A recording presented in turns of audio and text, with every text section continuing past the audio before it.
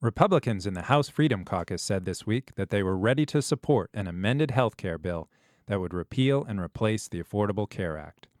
A month ago, it was this same group of conservatives who sank the GOP effort, to the dismay of Speaker Paul Ryan and President Donald Trump.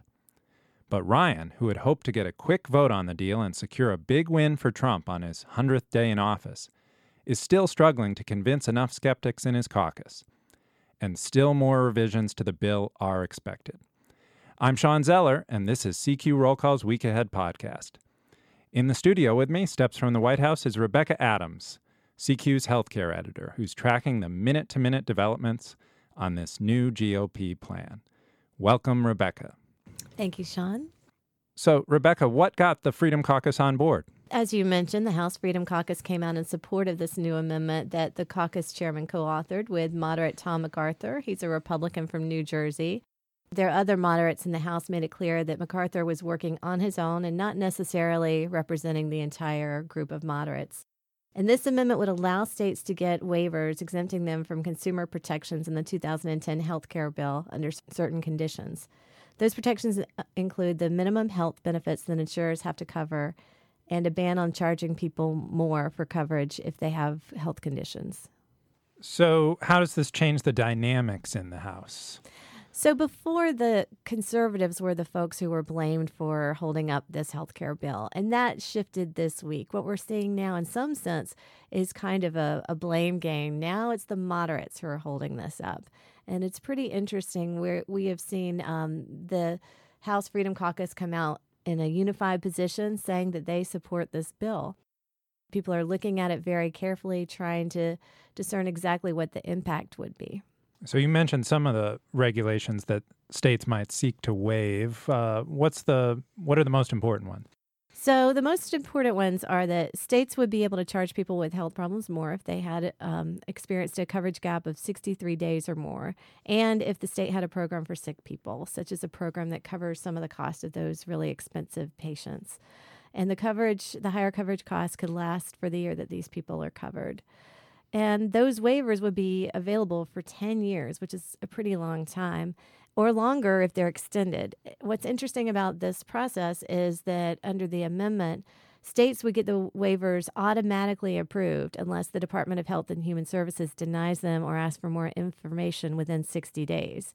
And states could get extensions unless HHS acts within 90 days. So it's a very easy approval process if states want this. And so this means that certain people would pay a lot more for their insurance than they do under the current Obamacare system? Under those conditions, that is certainly possible. So if you have a pre-existing condition, for example, the insurer could charge you a lot more given that you have higher healthcare costs. Yes, and that was one of the things that the 2010 Democrats' healthcare bill protected against was the 2010 healthcare bill said that insurance companies could no longer deny people coverage for their pre-existing conditions, and they could not charge people more for their health status. So, Rebecca, during the campaign, President Trump promised not to take away the Obamacare rule that says insurers cannot deny coverage to people with pre-existing conditions. But if this plan would allow states to permit insurers to charge a lot more, isn't that effectively the same thing? It is very similar. What we're seeing is that under certain conditions, like if a state had a program in place that was supposed to help with the cost of high-cost patients, then they could put forward this waiver. And even though they would technically be keeping the promise that insurers could not deny coverage to people with pre-existing conditions or health conditions, effectively people would be priced out of the market in some places, potentially, because insurance companies could charge them more, and not everyone would be able to afford that. What about essential health benefits? You mentioned those. These are things like coverage for maternity care or coverage for hospitalization. If states waive that requirement that insurers cover those things, people could find themselves in plans where they're taken to the hospital and it's not covered? States could make the decision to waive entire categories of these benefits, and there are 10 central categories. They include hospitalization, doctor's care, drug coverage, maternity care, mental health coverage, all of those sort of things. So states could decide, we're just not going to cover prescription drugs. Done. We're not doing it. Or they could say, within prescription drugs, we're going to give insurance companies a lot more flexibility. They could do either of those things. And what Obamacare had done was set up these rules. And the rules at the time actually did have some flexibility for states to make decisions on this. The rules put in place some minimum guidelines of what plans had to cover. And if states pursued these waivers, then there would be fewer guidelines. So you could have a system under this proposal where there are essentially two tiers of healthcare coverage depending on where you live and what state you live? Yes. And do we have any sense of whether states are itching to take advantage of this, would exercise the waiver? There are a few conservative states that have looked at this, and there are certainly interest groups that are interested in seeing this happen. You might see the website eHealth. So their CEO was in talking to us this week about why he thinks it's a good idea to allow more flexibility on these essential health benefits.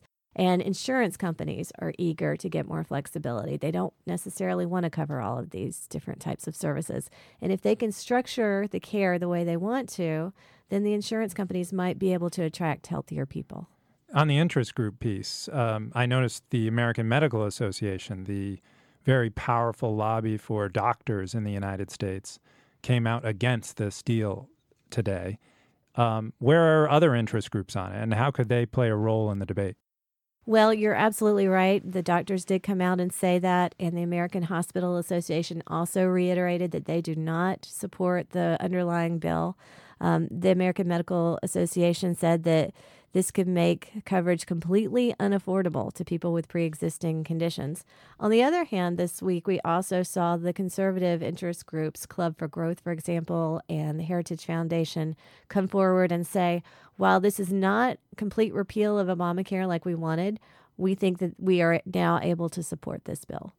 Now, the CBO, the Congressional Budget Office, which is a nonpartisan agency that evaluates what legislation is going to do, in March said that the Republican bill was going to cost 24 million people their insurance over the course of 10 years, and that it was going to save $150 billion. Have they rendered a verdict on what this amendment would do? They have not, and that is a big issue because the CBO, the Congressional Budget Office, plays an important role in explaining what the costs and benefits of different pieces of legislation would be. The CBO is not always entirely correct, but they are among the best estimators of this sort of legislation. And so the House members possibly could be voting on something without having that kind of information. So getting this through the House is step one. Getting it through the Senate is step two, of course. And back in March, you had a number of Republican senators in states that had used Obamacare's provision allowing them to expand Medicaid complain that the Republican House bill was going to squelch that, was going to be a problem for them. Is that issue still out there, the Medicaid issue? That issue is still out there. Other issues are still out there. Remember that Senate Majority Leader Mitch McConnell of Kentucky, he only has those 52 votes in the Senate. It's very hard to get legislation through, especially really complex legislation like that, which is why they're using the shortcut process that they have decided to use, this budget process, which allows them to get it through with only a majority.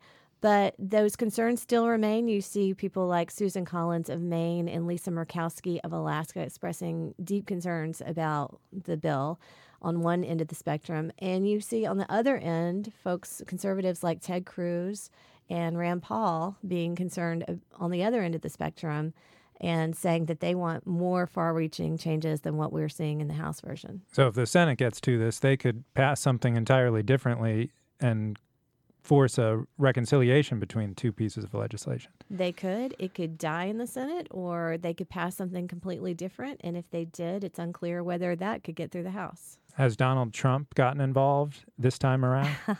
He's always talking and tweeting and that sort of thing. And Vice President Mike Pence has been actively involved in the negotiations. They're eager to get a big legislative victory, which they've lacked during the first 100 days. So is that the reason for this kind of flurry of activity? That is a primary driver behind this.